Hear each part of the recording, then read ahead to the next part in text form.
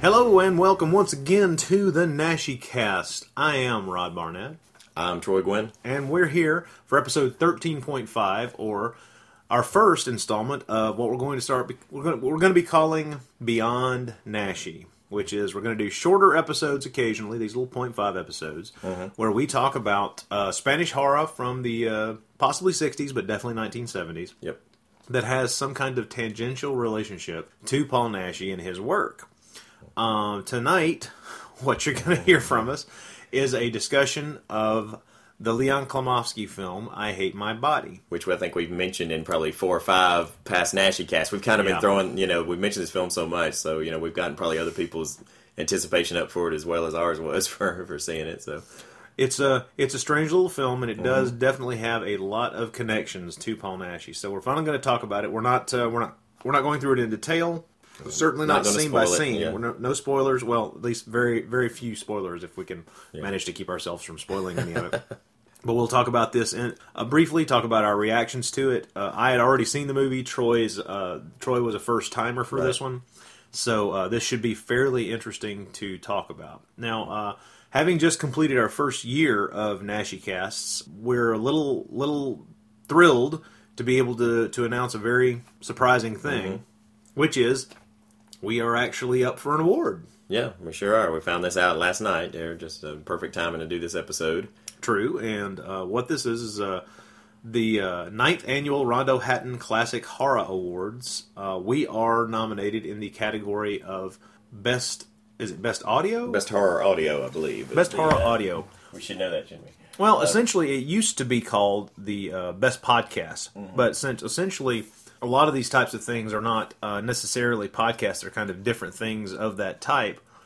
Just giving it the generic kind of overarching title of Best Horror Audio is probably a good idea because, like I say, a lot of these things are podcasts.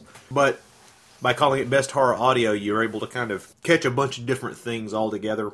Right. And rattle them off. I'm very impressed. We're in amazing company. I can't believe we got nominated with a lot of these some things folks. we've been listening to ourselves and been fans of for quite some time. Oh yeah, I mean the past few years, of course, Rue Morgue Radio has won, which is just a great show.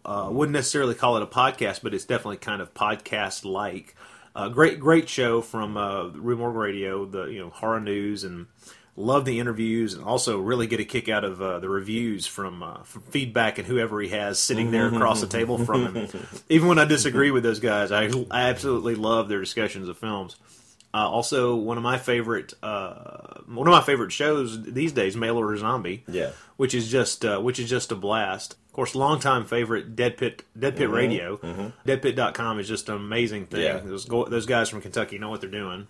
The B-Movie Cast, which is something that I thoroughly enjoy. Yeah, B-Movie Cast is a lot of fun, too. They hit on so many different types and genres of films that it's just, you never know what you're going to get. Plus, they have an ongoing discussion of the outer limits, and you just can't go wrong with that as far as I'm concerned.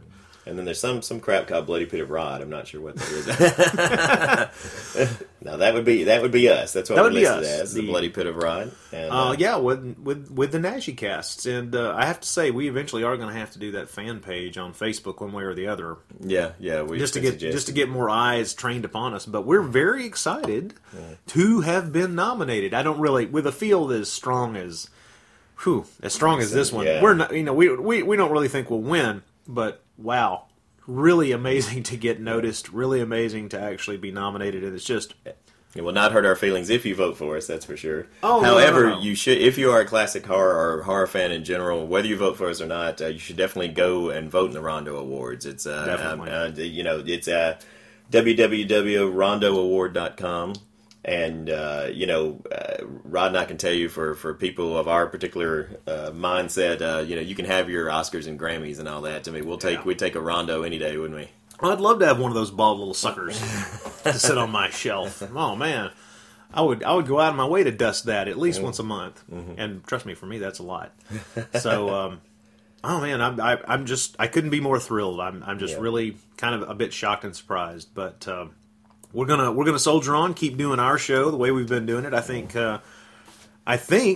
we've been getting better and better at this the more we do it. I mean, if you do something long enough, eventually you become proficient. So although you did caution you might be a little off your game tonight because you're not feeling 100%. Well, yeah, I'm not at 100% tonight, but I'm hoping that won't interfere with the show. My head feels like it's stuffed with cotton, and I've got a constant tickle at the back of my throat. I will attempt to keep the coughing to a minimum by drugging myself into oblivion with caffeine and or alcohol and anything else I can get my hands on. And if you should lapse into a coma, I have a female brain ready to transplant into yours.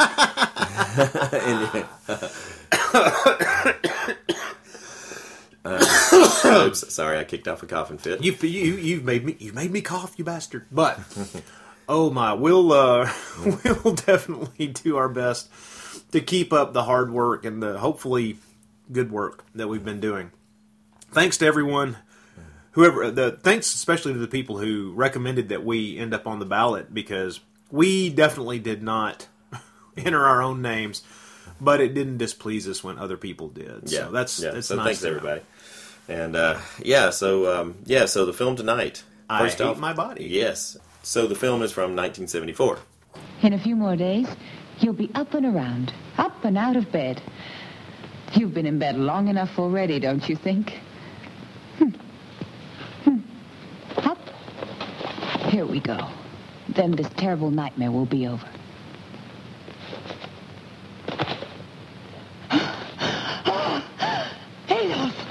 Adolf! What happened? I was kissed. She kissed me here. Huh?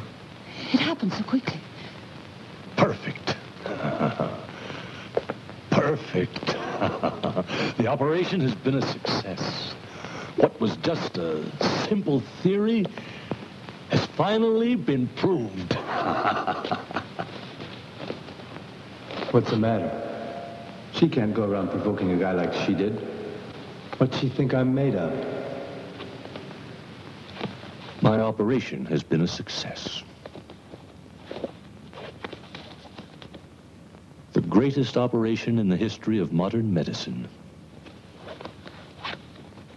That was exactly what was needed to prove my theory was correct and possible.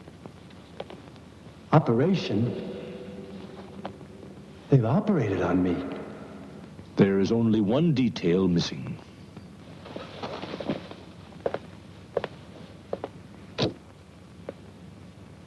A very important detail. You must now see the results.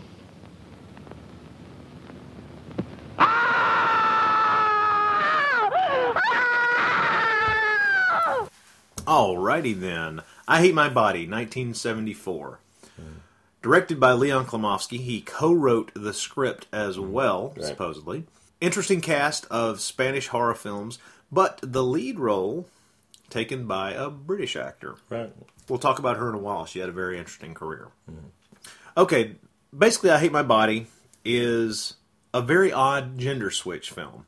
Think Freaky Friday shot through a Spanish horror canon splatting against an exploitation wall. Yeah. And that is what you have. Yeah. And not done for laughs. Yeah. No. Not done for laughs at all. As a matter of fact, I don't want to give. I will not give away the ending, but it does have a downbeat ending. Well, it's a 70s film. I mean, come on. What else could it have? Oh, good point. It wasn't until it really wasn't until the 1980s when suddenly every movie had to have a happy ending, or it's just not going to sell in the sticks. Yeah. All right, what we have here is the story of a man. His name is Ernest Knoll, and he is he an engineer or an architect? Now I can't remember. He's an engineer. He's an engineer. As the film opens, we see that he's out carousing with a couple of people he works with, other employees, and a couple of a couple of secretaries, and it's very obvious that he's a lady killer, man's man, or at least is more than willing to take advantage of the help. I.e. the secretaries. Well, the first words you hear are one of his buddies that he's out there with. So basically says, "Hey, you want to trade? Want to trade girlfriends or trade? Trade women?" And the women are just all giggly about it. Yeah. Well, he ends up heading out that night, obviously driving drunk, and has a car accident. And the woman he's with is killed, and so is he. But not before he doesn't die. He doesn't die fast enough. And lo and behold, a mad scientist doctor gets his hands on him.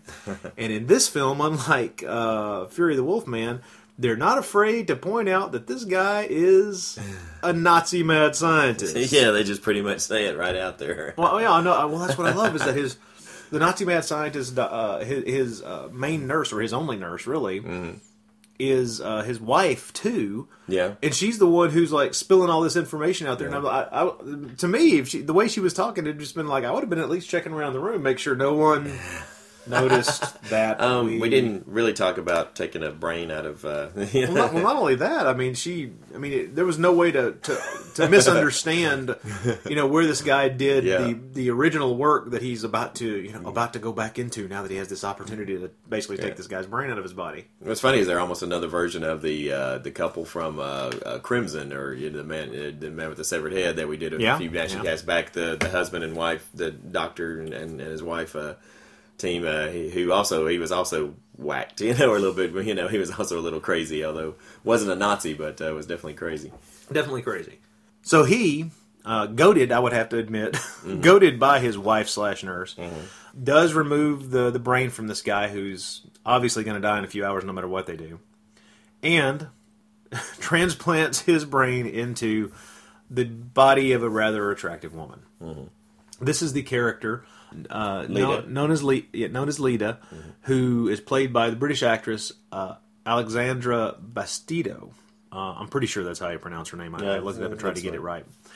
British actress who goes full tilt boogie into this film. There's no she doesn't hold back. She does a she does she does a good job. I have a few nits to pick, but I'll get to those in a minute. But I like the fact that whoever dubbed her voice, and I'm assuming it's probably not hers. I mean, who knows? But I like the fact that whoever did dub her voice is a woman, but has a deeper, huskier voice. I mean, it was good casting on that as far as the vocal casting there. Very true. Fit. I don't think she did her own voice. I doubt it. Very few people did. I don't think she dubbed herself. But I will say this: I now have gone and sought out a few other things that she's been in, and it's not too far from her actual voice. Really. What she was best known for at the time was she was the female lead in a strange little British TV series from the late 60s called The Champions. 3 main characters, she was the female, and it's such a bizarre show. I had heard of it, but until I realized who she was and started searching around in her background, I had never seen any of them, so I sought them out. I would describe The Champions as a kind of cross between Lost Horizon and the X-Men.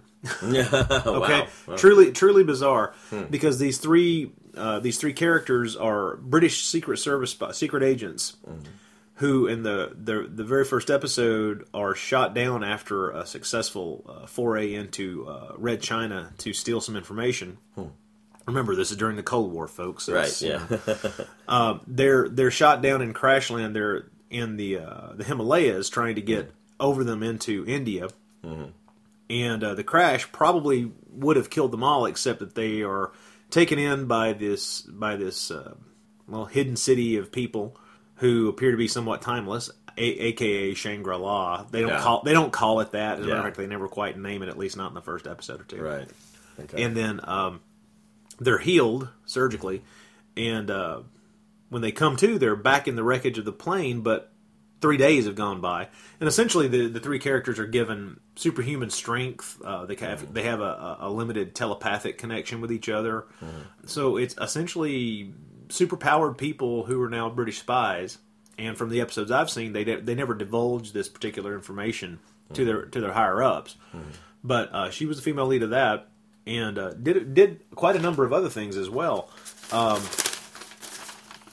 Most interesting, she's in one of the few Peter Cushing films from the 70s I still haven't watched, The Ghoul.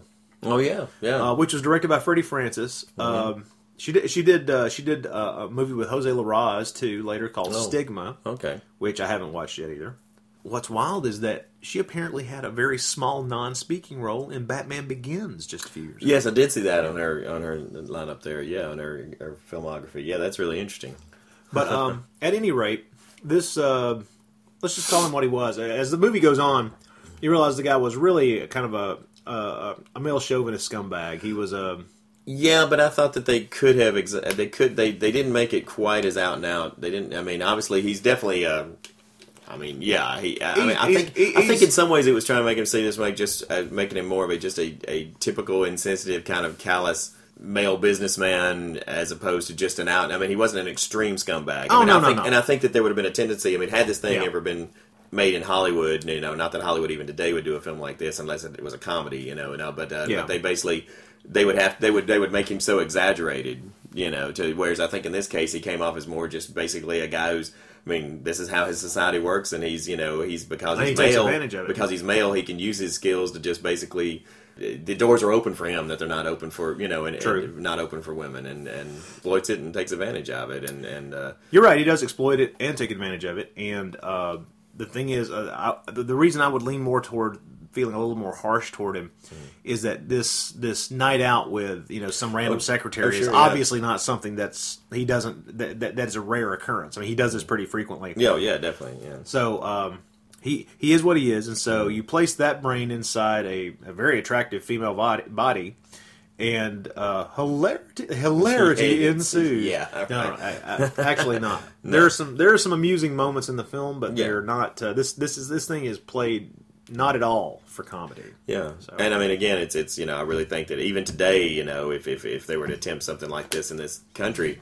it would have to, when they have done this sort of thing, this gender change thing, it's always in the form of a comedy. Oh, it's always Freaky Friday. And maybe they manage to say a couple of things about genders, a couple of maybe they make a couple of profound points, but in general, it's all done for laughs. They would not know how to approach something like this, in this kind of serious vein, and so which makes it even more amazing that this got made not only in the 70s, but got made in Spain.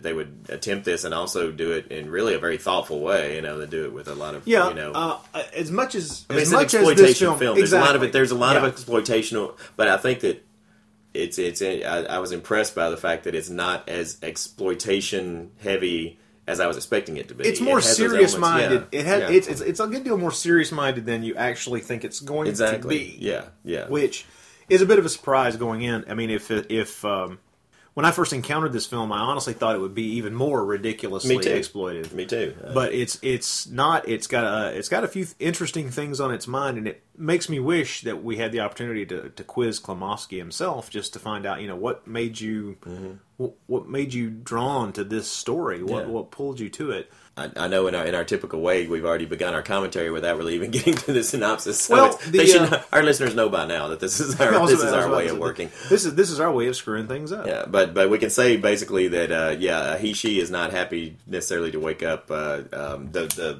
guy, the doctor. No, Ernest. Ernest is not happy to wake up to find his brain has been put in the body of a woman.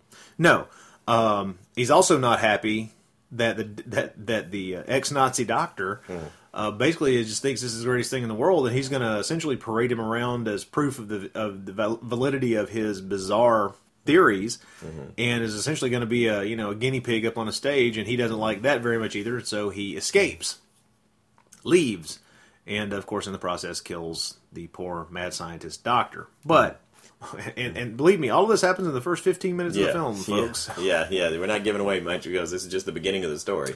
But from there, he attempts to go out into the world as a man, very literally trapped inside a female's body. Tries to establish himself as first what he was before. Attempts to get his old job. Finds that he's really not going to be able to manage to do that. Discovers that what the woman he now essentially is, what her job was before, he really doesn't want, because her old boss is a dirty old man who essentially pawed her all the time. And who's played by Eduardo Calvo, who was is another connection to Naschy films. He was in Curse of the Devil, Vengeance of the Mummy, Blue Eyes of the Broken Doll, and then outside of Naschy films, he was also in Cutthroats 9. All those, the many connections. Yes, but yes, he plays the lecherous former boss. Yep. And her reaction is great when he grabs her and pulls her down onto his lap. Is just the look on her face. I mean, she plays that part great. She's just, because again, this is a guy that's never been used to being basically just pawed and manhandled like this. And that's the thing is that although okay, we could debate back and forth whether or not Ernest was an extreme scumbag, and I agree with you. He probably wasn't, but at the same time, this is the kind of thing that he's on the other side. He's on the other side now. Never paused to think about this. And as we see him after he escapes and goes out in the world, is trying to find a way to exist, to earn, to have a job and to have a life again. He keeps running into things that honestly just never occurred to him and would never have occurred to him until he's put in this position. Yeah, and I think that's part of what I think makes a film more interesting than just pure exploitation film. Is I think there's a definite awareness of the injustice of this on behalf of whoever did the story, and there's a definite anger in this film, and in the fact that, I mean, it's a humiliating scene where she or he as now who's now Lita is basically goes back to his former job and says, look, I knew Ernest, and I'm a totally qualified engineer, and basically gets laughed at. It's like there's no way we're going to let a woman be an engineer, and I mean it's a very humiliating scene, and it makes you angry to watch it. Well, I've got a question for you before we finish off the very brief synopsis. Something that should be pointed out, and something that you'll probably get a sense of. I'll play a few clips from the movie during the podcast. Is that a fair amount of information is given with him doing a voiceover over a couple of scenes, kind of giving his internal thoughts, not really an internal monologue, but just some thoughts as he is going through things and trying to figure out what he's going to do. And I love several of them are quite interesting because most of them aren't over the top, but it's this slow dawning realization of a number of things. And I really enjoyed that voiceover. There's a school of cinematic thought that never use a voiceover unless you're just forced to. But I think that's absolutely ridiculous. I think it's completely silly because quite often a well used form of voiceover can enhance the narrative and give it a depth that. Don't get me wrong. As much as I love film has certain limitations. You can only show so much before you have to flesh it out with a little bit of nuance. And I'm not just talking about weaknesses of a performance or an actor not being a particularly great actor or anything like that. I'm talking about the simple fact of communicating specific, nuanced pieces of information, little details that add to the narrative that a well-done voiceover can do. No, I'm not going to hold this film up as like a great example of a voiceover. Right. But the voiceover in this film really does work, because this is a character who is two very different warring sets of emotions almost all the time. Yeah. It makes the character very unpredictable. I mean, you never know what the character is going to do, and I think that's what keeps it interesting. You never know which side is going to win out, and then you get glimpses that Ernest, as a man, is realizing just how unfair the system is to women, but then at other times, then of course the male side of him kind of does. The male side comes out, and you see these weird, the weird scene where he gets comeuppance on the female, where the doctor's wife, the doctor's wife, is that's kind of interesting. But talking about narration, I mean, like, the classic example of that to me is like Blade Runner, which I think functions beautifully in both versions, and I know that a lot of people, when the Ridley Scott's cut came out without the narration, most of the critics say, like, oh, it's so much better now without the annoying narration. I actually love the narration in the original Blade Runner, and I don't think it's bad at all. I think it's a beautiful film in both versions. I think it works with the narration. I think it works without it. In Blade Runner, don't get me wrong, I love the film. I think the voiceover is good a lot of the time, and sometimes the voiceover in that film is unnecessary, and not just unnecessary. I think sometimes it's straining for something that somebody in the editing room thought, I don't know if we captured this. Maybe if we over-explain. Yeah, I don't know. I didn't get that, and I know that was a lot of people's complaint about it. They thought that, and I know that's why the voiceover, and I know that's why the voiceover was put in there, is because they thought the audience isn't going to understand this, and so that's why they had to put it in there. But I mean, I think I found it. I didn't have that reaction to it. I thought it was, was well written and. In general, I do like. I like about 85% of the voiceover in Blade Runner, but there is about 15% of it where either through Harrison Ford's performance, where some of it just comes off flat, and also sometimes it's giving us information that's kind of unnecessary And it's never as if it's commenting, why the hell are we talking about Blade Runner? Let's go back. Let's well, get back to that Hate My original Body. point is great, though. I mean, I mean, I totally agree with you that narration is not something. I mean, narration can be used effectively. It's not something that you just always have to avoid. And I think in this film, and hey, I Hate My Body, I agree with you. I think that it actually gives very interesting insights. Yeah. To the character, or at least makes it even more, gives it more depth to the character there. Now, I will say that the plot of the film is essentially. What's strange about this movie is essentially this film's plot. If you were to take out the body switching thing, the brain transplant aspect of it, and just looked at the body of the film, as far as the story it tells is concerned, it really is just essentially the story of a woman trying to find her way in the world. Yeah, all the science fiction happens in the first 5 minutes, and it never really. And I thought that was interesting too. Yeah, it never is that. One of the things interesting to me is. It never really is addressed as, once he gets past that first initial big leap of belief, as far as the whole brain transplant thing, from then on, it functions, you're right, just as a human drama, basically, of just a very conflicted woman. And what's interesting is never tells the, they never really address her situation anymore throughout the film as, and she never even refers to it when she's talking to people as, she never, that I've had another brain put in my well, I don't think. At first, I think it's something that she has absolutely no, or he / she has absolutely no intentions. Well, because ever going to be talking. People think she's crazy, but I love the scene where she goes to the psychiatrist and tries to explain her problem. Yeah. Without coming out and saying my without brain explaining has how been this trying happened, to explain it, and of course he's not going to understand either, and she can't tell him the real thing that's going on, and I like that. It's never really, but the film never really becomes science fiction again after that first opening. Part there. Now, here's the thing: the film plays out with her attempting to make her way, then finally realizes that the only way she's ever going to be able to actually live a life that she can really tolerate is to get her hands on the insurance money from Ernest's death, right? And goes about making sure that she can do that. I think that's where we'll leave the plot synopsis, but I do want to discuss a number of things in the film.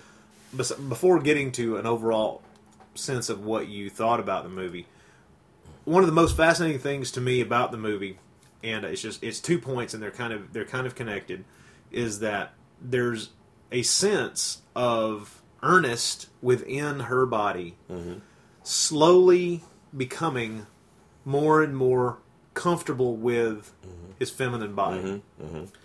And I don't want to go too deeply into what may have been going on. Remember when this film was made? It was a big, bra burning ERA, right? Trying to get the Equal Rights Amendment, at least here in the States. I mean, I know this is a Spanish-made film, but this was a worldwide phenomenon, at least in Western civilization, Western culture, of women finally standing up and demanding some kind of equal pay and equal rights and the ability to do what they wanted to instead of being subservient to men.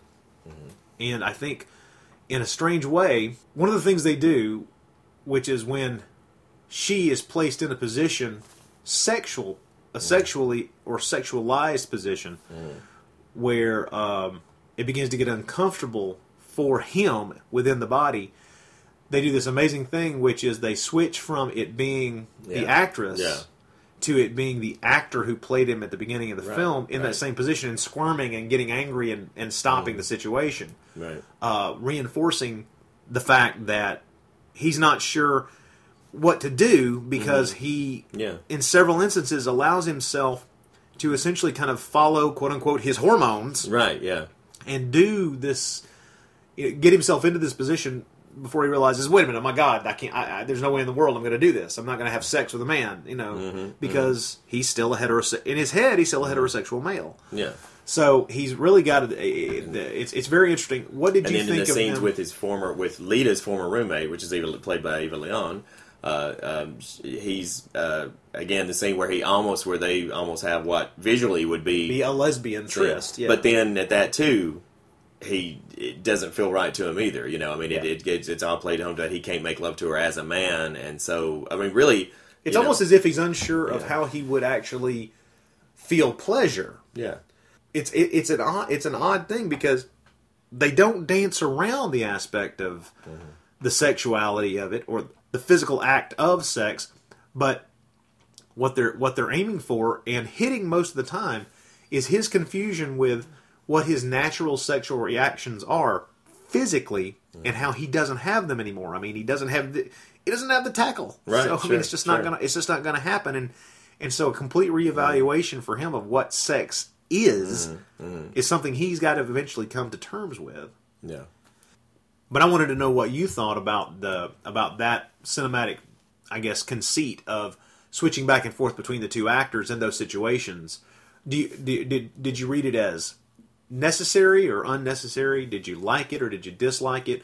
What did it say to you when you were watching this film? Did it take you out of the movie or just draw you in? Did you see it as an exploitive element or something that was needed to push the narrative forward? Or yeah, I had to think about that too. I mean, what I felt about that. It felt like maybe I don't know that it was totally necessary. I think. But it certainly, I mean, it certainly jolts you, and I mean, and it certainly is, and I mean, it is an effective way of showing his discomfort, or showing his, why it's repulsive, the things that happen, to him, because, and I guess it gets across the fact that in his own mind, he still sees himself as a man, even though he knows in a woman's body, his own picture of himself is he imagines himself as a man that this is happening to, and so in that respect, I can see how maybe it's, I didn't feel like, I mean, it certainly doesn't.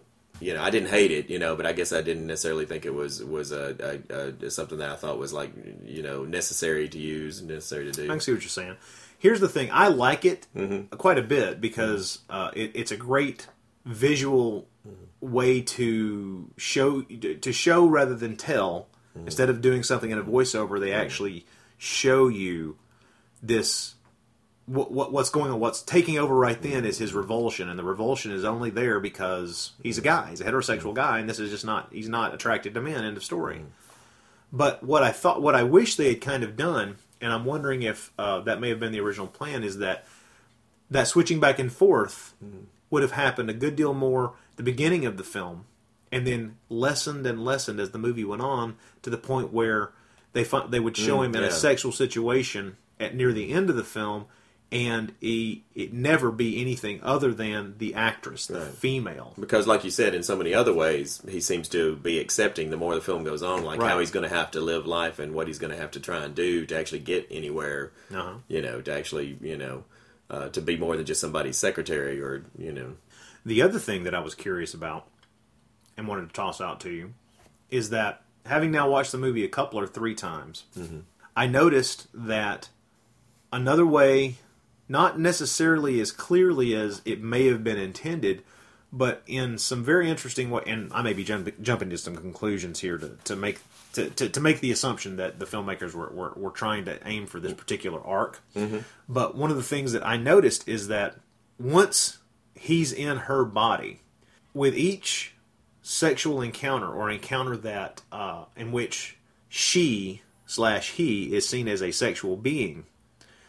There's almost over the course of the story, because it takes place over a number of weeks, maybe a few months actually, and there's a gradual movement through the natural progression of how young girls come to terms with their own sexuality.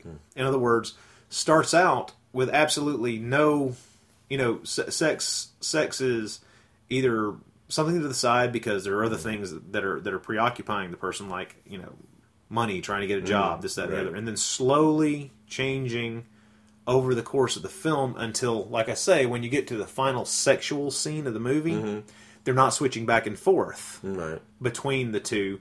There's just that person there who's finally accepted whatever she is or whatever he is. But, of course, by the ending, to a large degree, it doesn't really matter. Right. But the scene that pointed out to me that, wow, this seems like a whole lot like a teenage girl getting herself in over her head is when she goes out and spends that afternoon with the supervisor of the factory job she takes. Right. And she goes out with him, and they eat and they dance that outside pavilion, and they ride around on motorcycles in the hills. And then as soon as he makes a move on her sexually, it's all you can watch her face, and she realizes, much like a lot of teenage girls realize at a certain point in their life, my God, he was just after me. He just wants to paw me. He's just after me for sex. And it's amazing to watch that scene and to watch this woman realize, and she's a full grown woman. I mean, this is a woman in her 20s, But this guy is still on a learning curve. He's on the same learning curve that a teenage girl would be, which is, hey. Yeah. You know, she was enjoying the attention, she was enjoying her life, and then suddenly this sex thing enters it, and she has that natural reaction to someone who's just not ready for sex. Of course, in this film, there's a weird reason for not being ready for sex. You know, is repulsed by it and pushes it away, and it just freaks out. So, like I say, I may be reading more into that arc that I can see in the movie. It's not a nice smooth arc. It moves and fits and starts. Yeah. But there's enough of things like that in there that make me wonder. I noticed that one of the writers is someone named Solly.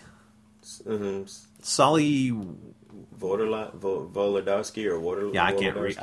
And I'm wondering if that's a male or female. I don't know. That might be something somebody can enlighten us on, because I'm not sure. I wondered that too. I wondered if it because I really do wonder about that. If that story was co-written by a woman, or if this was a story written totally by men. It's would be interesting.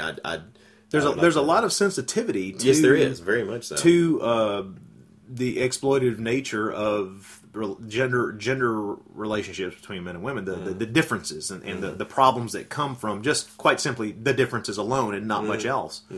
And I do kind of wonder if a woman had her hands on this script, and like I say, I'd be really curious to have been able to talk to Klimovsky to find out, one way or the other, why take on this project. Yeah, because I said if the anger and the indignation that comes through in the film, was strictly the from the work of male creators, then that is really interesting. That is really. That would be really impressive, and really interesting. That because what you talked about this film coming out in the the 70s being such a time with the sexual revolution and women's liberation, and films very much had a strong reaction to that, and a lot of the reaction was an angry reaction to women, and so there's such an escalation of rape in the 70s films. Yeah. At the same time that there's an escalation in films that that showed women empowered. There was the reaction, against that, and so the fact that this film doesn't exploit, I mean, it has exploitable elements and takes advantage of a number of them. It does. It definitely does. Let's not lie about that. But if you were going does. into this film to be titillated or expecting it to be like a really kinky film or something like that, that's not what it's after at all. There's really not any sexual pleasure in this film. There's not any real there's no joy in the idea of like somebody, suddenly like being able to have a female body with a male mind or something like that. I mean, there's not. It's not seen as a fun thing. This is not a film. This is not a sex film by any stretch of the imagination. Right. This is a film much more interested in some of the ideas it's tossing out there than it is about putting a lot of nudity on screen and being titillating. That's not to say that it isn't an entertaining film. But it's hit and it's harder in a different area. It wants to entertain you, but it also has got more than a few other things on its mind, and it wants to bring those out. Mm-hmm. One more element that I'd like to mention, talking about how the film wants to set up Ernest as maybe not necessarily not necessarily a scumbag, but more of a male chauvinist, or a guy who really, before this happened, never gave any thought to women at all. Right. Is we learn what his pet name for his wife was. Yeah, right. The pet name for his wife was Booby, and I found that very telling. Either in that, if he chose that name specifically, there's really only two common definitions of that word, and one is, of course, a very childish slang term for female for breasts. Right. The other being kind of a childish, insulting term for some, a moron or someone you don't like. Mm-hmm. And neither of those terms, if that's your term of affection for your wife, that only the two of you know, that's either a very insensitive jerk, or someone who is essentially well aware of using that word and really kind of looking down on her. And either way, it doesn't color him particularly well. Yeah, no, it definitely in regards to how you view it, is definitely Ernest is not a likable person. It's like the question is, do you whether you perceive him as being a deliberately hurtful or malicious person, or just basically just a totally oblivious, clueless more, idiot, or just basically just. But I guess my impression was more like he was just wandering through life basically without ever thinking, like you said, being thoughtless in what he said as far as women, his treatment of women, and just having just no consideration for just being used to them as always being in this sort of subservient position. I would come down to agreeing with you on that in general. That's true, but I think it's pretty clear through his actions once he finally realizes, okay, fine, this is my situation. I'm gonna use it to my best advantage. I think that in a lot of ways that was probably him reverting to the way he dealt with the world and life. Yeah, right. Yeah. Before this switch happened, before the surgery happened, and so I think that's probably even more of a hint as to what kind of guy he was before. He's put in the position of being able to get away with something because of information that really only a dead man is supposed to have. Yeah, because the only really feeling impression we ever get of who Lita was is basically in just the discussion she has really with her roommate. And it sounds like she was a woman who basically, like her roommate, had just pretty much accepted this is what you've got to do if you're going to get any kind of job. You got to let them, as a roommate puts it, you got to let them grab your ass every now and then, And it sounds like Lita was had sort of reached that point where she was at least accepting, that she was not. She didn't come across. Obviously, she was not a woman who was fighting for something or necessarily so. But that's about all the insight we get at all into who she was. Otherwise, we don't ever really know. Overall, what'd you think of the movie? Oh, I definitely enjoyed it. Definitely, thought it was very interesting. Definitely very engrossing film. Kept me in, it kept me wondering what, really wondering what was going to happen next. Although I did sort of, the whole time I'm kind of expecting it to just be a downbeat film or to come to a downbeat, Well, your point about it being a film made in the 1970s is well taken. It's just, I would have been shocked. And I have to mention again, I have to be careful what I say. I don't want to give away the ending, but I do feel that I sometimes wonder if the ending almost was the only way they could get the film made or get it accepted, get it to get past it. The fact that it had to have some sort of conclusion like that, as opposed to an upbeat ending. I know it's a really strange thing to say, but considering it's very easy for me to imagine a happy ending for this film. Oh well, I think you hoped as. I mean, you certainly begin to care about. I mean, you feel the anger of this character through the film. And just justifiable, and the fact that if you have feminist sensibilities, or if you believe in strong women and like stories of female independence and that sort of thing, because I think you do still view this character as a woman in a lot of ways, even if the fact that the males. I mean, I think you so much come to accept this person as a woman, that I think you're pulling for her.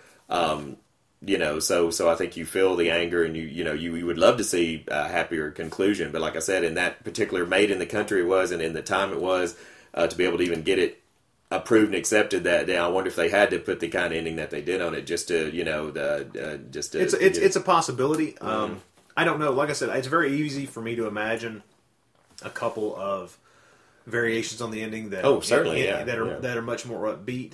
But I'll be honest, I don't know if they could have sold me on them. Sure. I was going to say, would they have seen that believable? Yeah. I don't think so. I was wondering when I sat down to rewatch this, I began to wonder what your reaction to this was going to be, because not because of the type of film it is, but because of what you might end up expecting, given its title. Given the subject matter, and given the fact that it starts off with a mad scientist Nazi. Yeah, kind of because of the preposterousness of the initial setup, or just the outlandishness of it. I mean, and the fact that, and you had been good to not give away anything ahead of time. Yeah, I wanted you to see it as close I was thoroughly pleased. I mean, I was not disappointed that it was not a crazy movie. I was not disappointed that it wasn't. That was actually a concern. I have to admit, because if you go in expecting something like that and you don't get it. No, I didn't want another Fury of the Wolfman. After being through one film where every scene, every single scene, what in the hell is happening here? This is nuts. I was actually quite happy that it was a straightforward. As much as that kind of story can be, it was actually it had a story to tell. It had a serious point to make. Right. And it had a serious story to tell. And I really enjoyed that aspect of it because it was unexpected. I was expecting something more just nuts. I was expecting something that would be more exploitable and just more, probably something that would, exploit the sexual aspects of it more, or even something that might have been more broadly played, even to comic effect. And so, I enjoyed the seriousness of the film. Cool. It's a very mature film, particularly to be, and I think it's great that Klimovsky. It's amazing that he made something like that. I think. I mean, he's a great. I mean, we appreciate him as a director, but I mean, it was nice that he made a film that's really not really a genre film, except for just the slight science fiction overtones in the early part of it.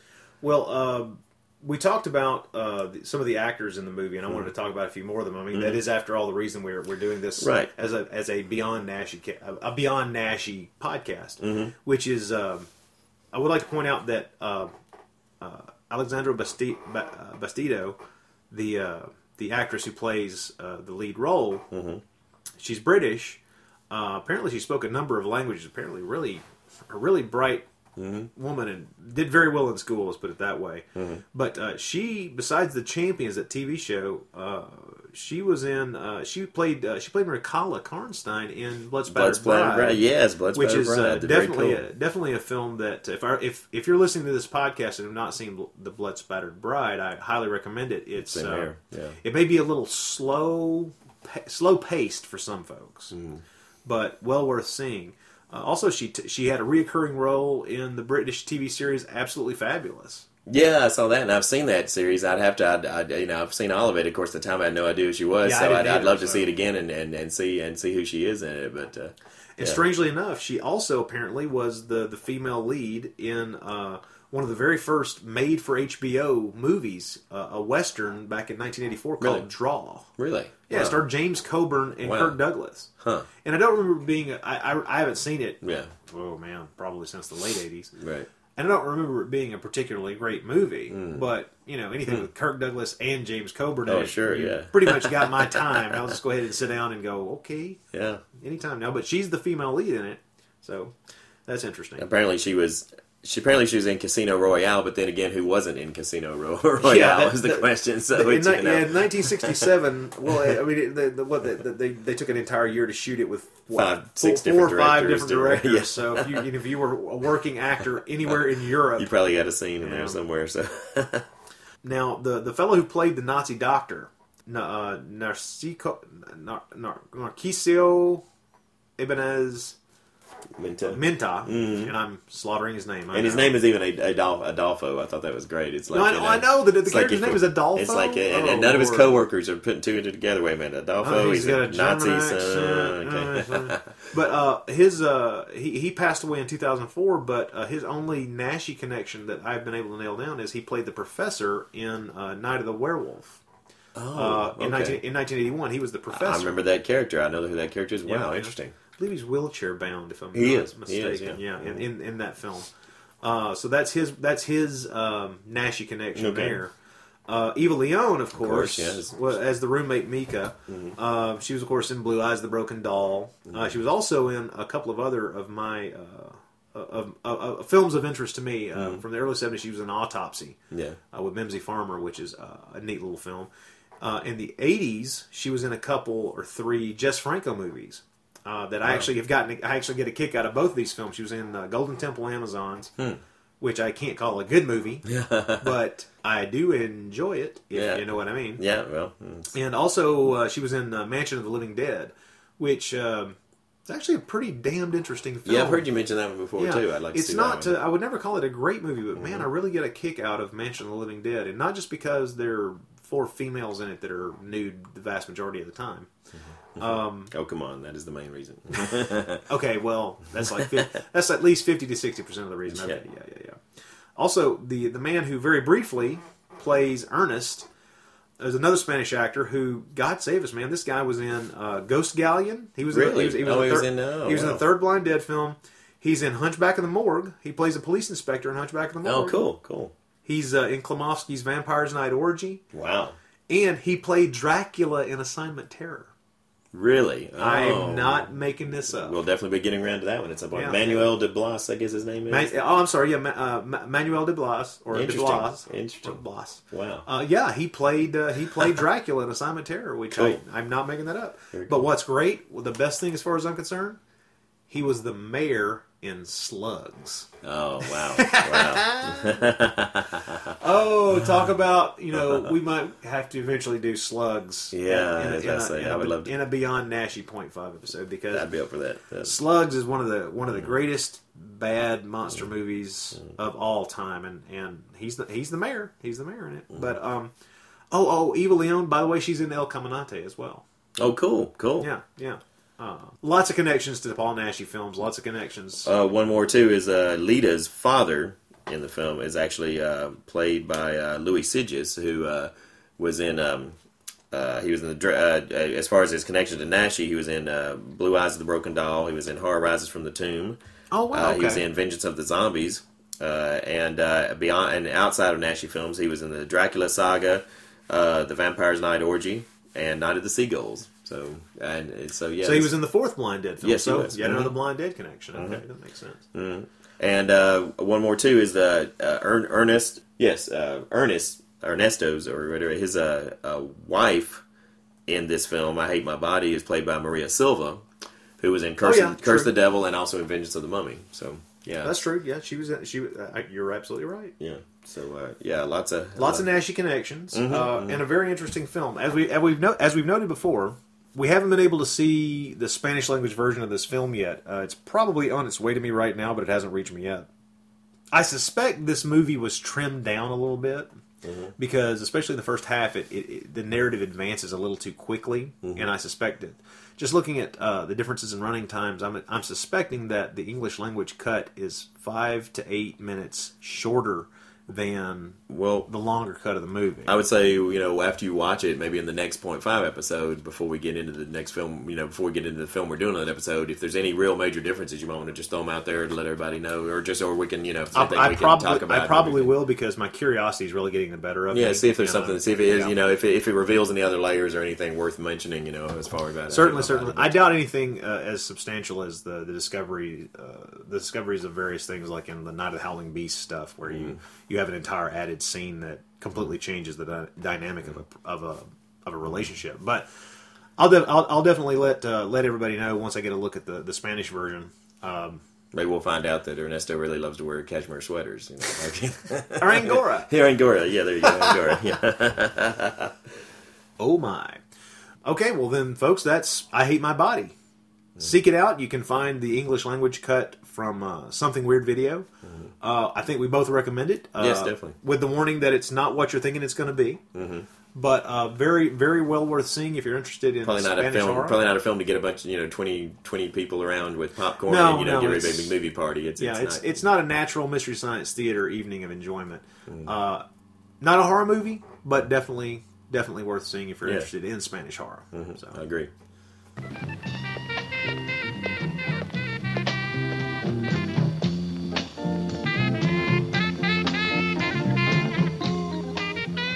As if I needed a doctor to tell me that I was different. I found myself in a bar for the same reason Ernest had taken me out that night. I couldn't stand men looking at me. I wanted to be them. Bastards. How I wanted a woman the way they did. All right, a quick dip into the mailbag. Few thoughts. First, I want to get to something that Elena wrote us when she heard that we were going to cover I Hate My Body. This is kind of funny because it's obvious that she did not set out to write such a very long email to us, but kind of got carried away and then apologizes for it. Yeah, she feels very strongly about the subject, and well, yeah. I mean, she makes note that she is she's currently in school and is prepping an exam on literary criticism and feminist and other schools of thought. And so she started to write, and it kind of got out of control. She refers to I Hate My Body. She says, I quote, I Hate My Body is a strange work of art from Spain in the 70s.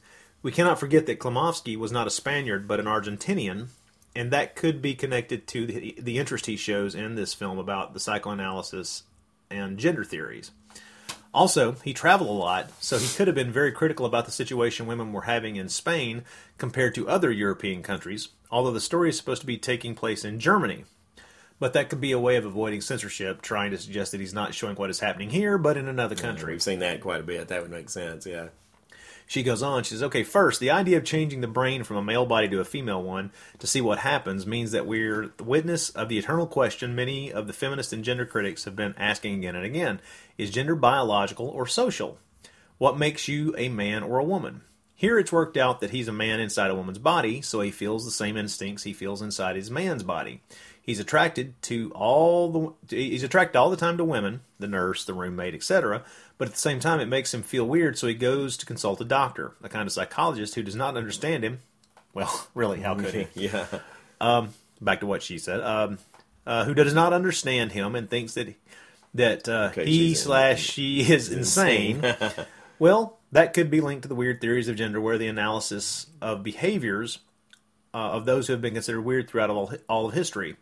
Homosexuals, bisexuals, transsexuals, what is he or she? Yeah, I'm glad she brings that up, because that's something we didn't discuss about is the film, I'm sure, could easily be read as something saying something about homosexuality and saying something about those possible, sexual sexual confusion. quote unquote deviance, or right. Yeah. But and really, once again, another thing that points out the kind of this film, treading unusual waters, because certainly, although homosexuals in the 70s, it started to appear in film, very rarely did you find them when they weren't just outrageous stereotypes. It was still a long time before homosexuals would be anything but outrageous stereotypes in films, and so once again, for this film to come out at the year it did, and to portray a story that could be seen as that you could at least use to analyze certain aspects of that, is once again that's pretty impressive, I think. So anyway, going on. Back to Elena, she says, secondly, the situation of women is perfectly reflected. Those days and in Spain. On one hand, we have the wife, the suffering one in charge of the children in the house, and on the other, the single and lover. These two are the basic stereotypes shown. The first is the angel, the model to follow, and the second one is the evil, the model to avoid. The husbands cannot be faithful. They need lovers, especially the secretaries. Yeah, here we are following a stereotype that is still around these days. Being unfaithful made them feel more macho, and always the women are seen as sexual objects. They couldn't do what they want. They couldn't choose the men they want. It's the man who's the one in charge. They couldn't say no. Women's opinion didn't matter. We're talking about the times of women not being able to take money from a bank without the father or husband's permission. Sometimes where a woman was working was something, sometimes when a woman was someone who was working woman, she was it was like a working woman was essentially seen as it was seen as a bad thing. Women were not qualified workers.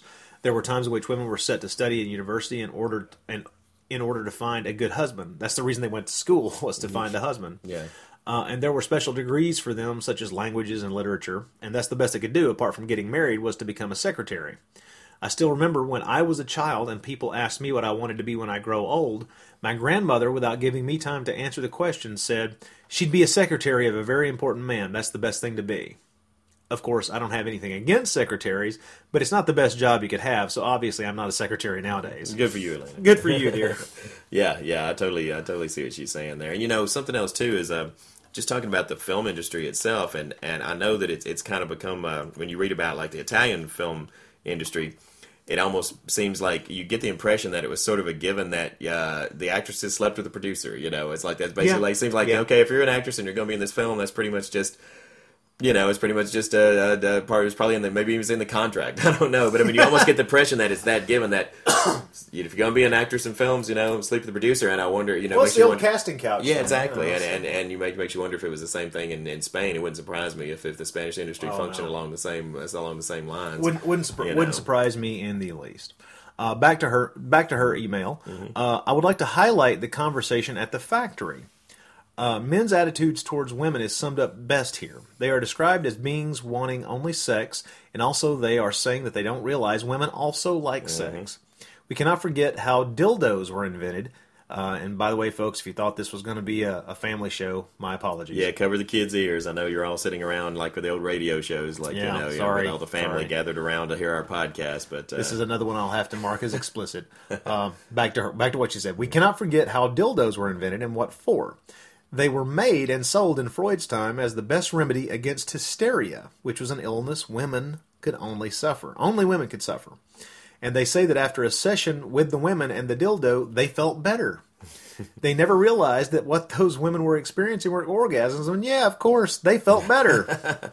Now, I meant to do a little research about the history of dildos, but I have to be honest with you, my fingers froze up every time I went to type that phrase into a search engine. Yeah. Knowing that as soon as I typed in history of dildos, people who bullied me when I was 6 were going to show up at the door and just laugh at me. Dildo. So my apologies, but I would not think that she's probably far off the bean. No, I think it makes a lot of sense. And again, we've talked about this before in past episodes not too long ago. Is that whole idea that and once again, I think we probably see the parallels, and it's probably in both Italian and Spanish cultures. The males is the idea that once you become my wife and start having my children, you can no longer be an object of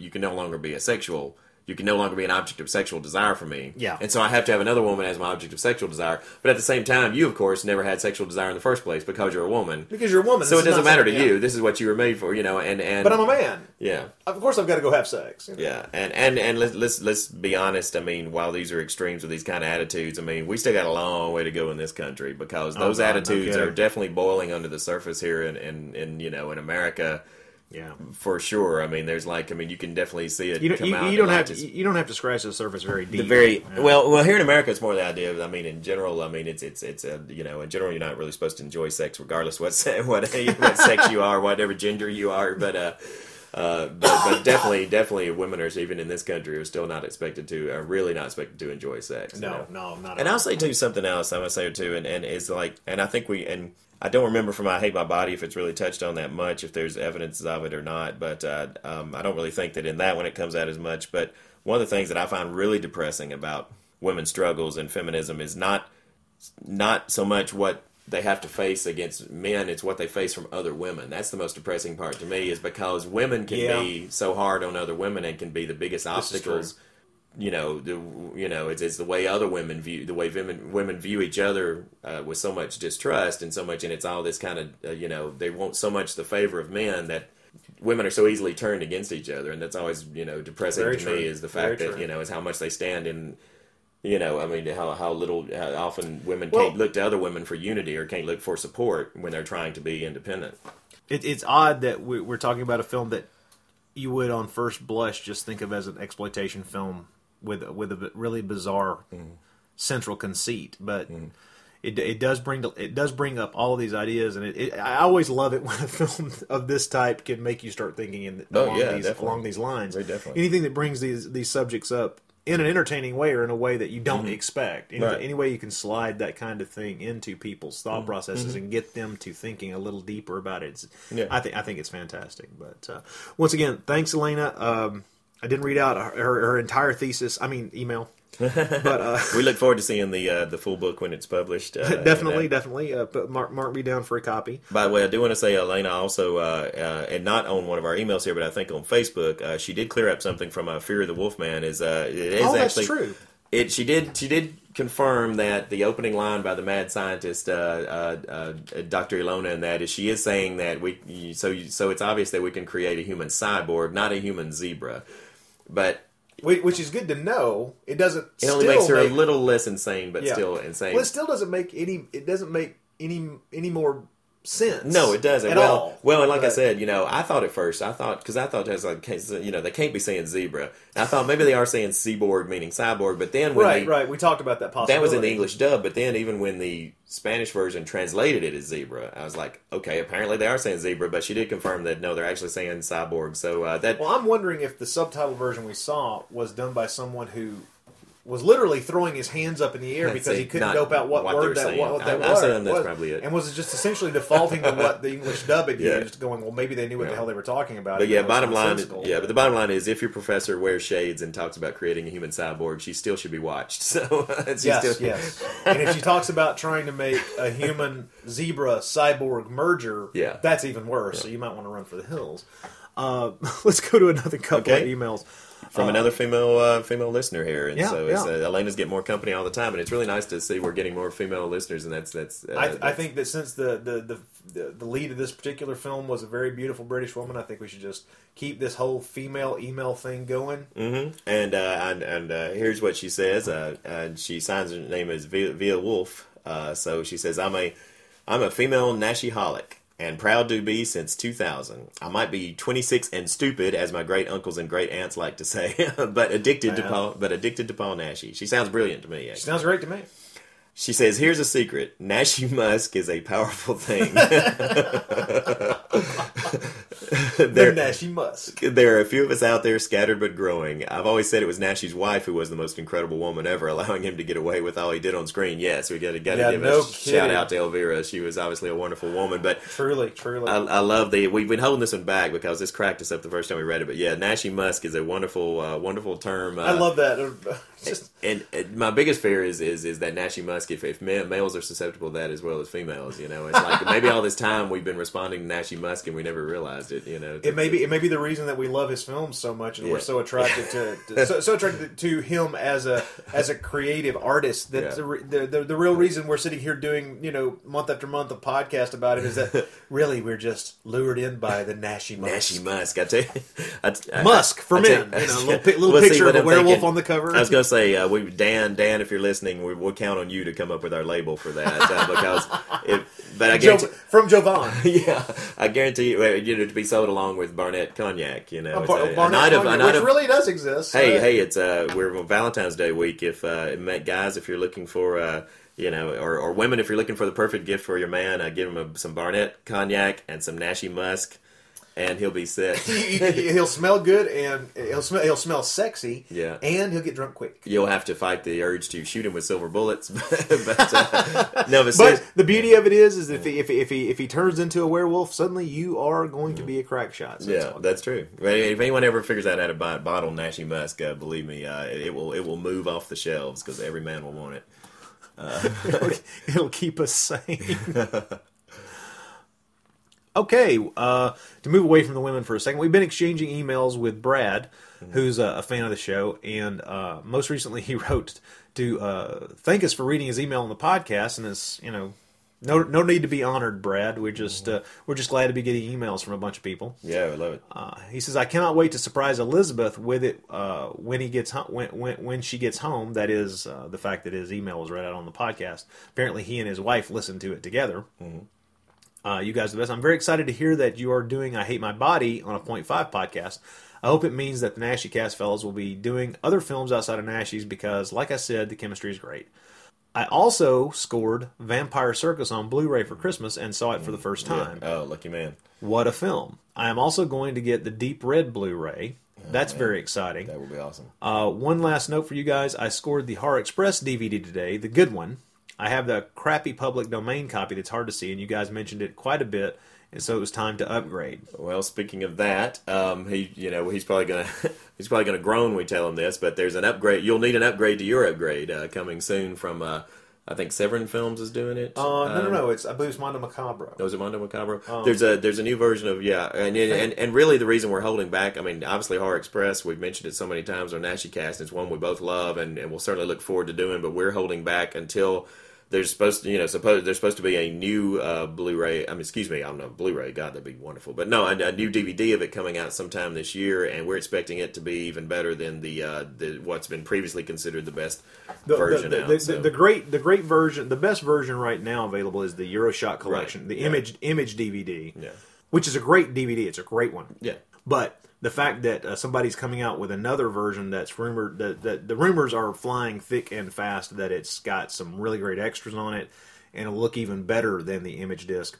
Hey, that's great. That's wonderful. I've watched my Euroshock DVD 500 times, so I'm more than glad to upgrade. And also, it is very exciting that a couple of Argento films are coming to Region 1 Blu-ray. Deep Red, which is probably my favorite Argento film, and Inferno, the second of the Three Mothers films, which is just a mind-bendingly fun film. Really glad to get those on Blu-ray, especially Deep Red.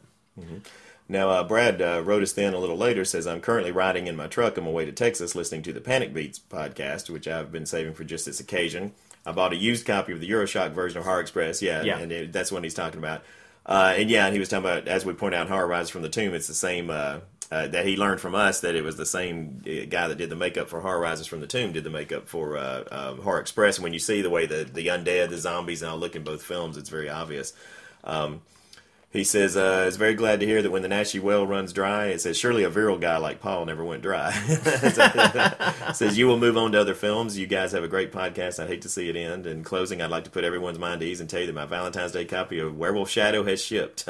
Yeah, right. Brad's amazing wife, Elizabeth, I think, gave him all these... gave him a bunch of Nashi stuff. That's, wow. That's awesome. That is awesome. Hey, every Christmas I always try to give somebody the gift of Nashi. Yeah, I gave several people. I think I gave at least 2 people Hunchback of the Morgue this Christmas. So that's cool. I gave somebody Mark of the Werewolf, aka Frankenstein's Bloody Terror, and you got to give the gift of Nashi. You got to spread. Now we should just say we're spreading the musk. We're spreading the musk. It's true. It's true. Okay, let's draw a line in the sand here because we don't want this episode to be too long. It's a 0.5 episode, so we'll draw a line in the sand there and get to some more emails in the next regular episode. Mm-hmm. I did want to say one more thing, is that another thing that Elena clarified for us on Facebook is after hearing our Fury of the Wolfman, she did mention a couple of instances of a female werewolf that had been on the screen. Oh, in earlier movies. That's right. I don't write off. I should have written them down and had them in front of me. I'm afraid I don't in front of me. But that did put my mind at ease because I was thinking somewhere out there had to have been one before Fury of the Wolfman. But I do still contend that it's the first female zombie werewolf. Female zombie werewolf. That's, you could be right there. I hadn't thought about that, but apparently there was at least one previous female vampire. I think in Cry the Werewolf. You mean female werewolf? Yeah, and Cry the Werewolf. Cry the Werewolf from 1944. Yeah, and I have to be honest. I think I've seen that movie, but I haven't seen it for years and years and years, and it's completely escaping me now. Yeah. So thanks, Elena, for keeping that info coming there. But before we wrap this episode completely up, we want to make note that the next regular episode, which will be out in a couple of weeks, is our in-depth covering of Hunchback of the Morgue, one of my favorite Nashi films, and one that is available on a domestic DVD. Although I will not stretch the term "good" DVD too far because, well, we'll discuss that at length because that DVD has a lot of drawbacks. Yep. But we'll be doing Hunchback of the Morgue next as our next regular episode, and as our next Beyond Nashi 0.5 episode, we'll be covering a very strange film that neither of us have seen yet. This is the first, folks. It's the first film. Now, we've seen some films that you hadn't seen maybe in so long that it was almost like seeing it new again. Yeah. But Fury was almost like having seen it for the first time. But this will be the first time that we're doing something that neither one of us have seen, and we're continuing the Klimovsky love here, Leon Klimovsky love. We're going to do another 1970s Leon Klimovsky film. This one is called, the title we're going to watch under is The Strange Loves of the Vampire. Not sure how much of an English release it had. I'm not even sure if the version I have is either subtitled or dubbed. Not sure yet, but it looked interesting. It's got a few Nashi connections beyond just Klimovsky, right? And so that's going to be our next 0.5 episode, our next Beyond Nashi episode. So Strange Loves of the Vampire up after Hunchback of the Morgue. Right. So for those keeping track and wanting to play along. Once again, the Beyond Nashi podcasts are not spoiler heavy. Much like this one, we're just going to discuss the film kind of at an angle and try not to ruin it for anybody because these are kind of hard to seek out. They're not easily findable. So I think our conclusion tonight with I Hate My Body is definitely seek it out. Oh, definitely. If you're interested in these types of films, if you're a Spanish horror fan, like I say, it's not a horror movie, so be sure you're aware of that. But it does have a good number of exploitable elements. It just takes it in a more serious and, in a lot of ways, more interesting direction. Yeah. So I think that'll wrap it up. Yep. I hope everybody enjoyed this little episode. Remember to go to the Rondo Awards and vote. Whether you vote for us or not, go and vote. Yeah, it doesn't matter if you vote for us. I mean, in all honesty, we'll find you if you don't. But I don't think either of us are expecting to win, and that's not really our aim. We're just really thrilled to have been nominated. Yeah, no kidding. And I hope I don't. Yeah, I know it. It's an amazing thing. It really is. And great shout out to Dave Colton for running this. It's 9 years going now. He does a great job with it. He Man, that's a lot of work he does. Yes, it is. It's a lot of work. I'm glad to shake that man's hands every year. He really tries to run a fair, and it's not easy running something like that because I mean, he's certainly gotten in the middle of several controversies, and I think he's handled himself great. He tries to run a real fair awards there. He does a fantastic job, and it's I'm glad. I still am kind of stunned that it's been around for 9 years, but.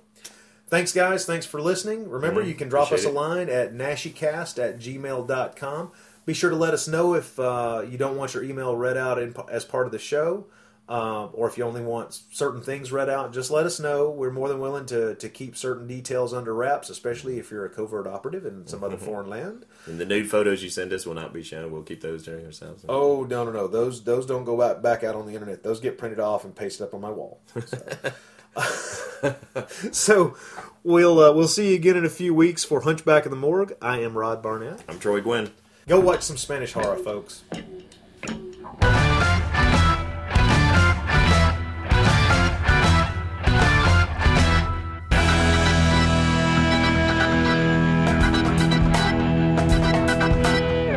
be afraid is a luxury.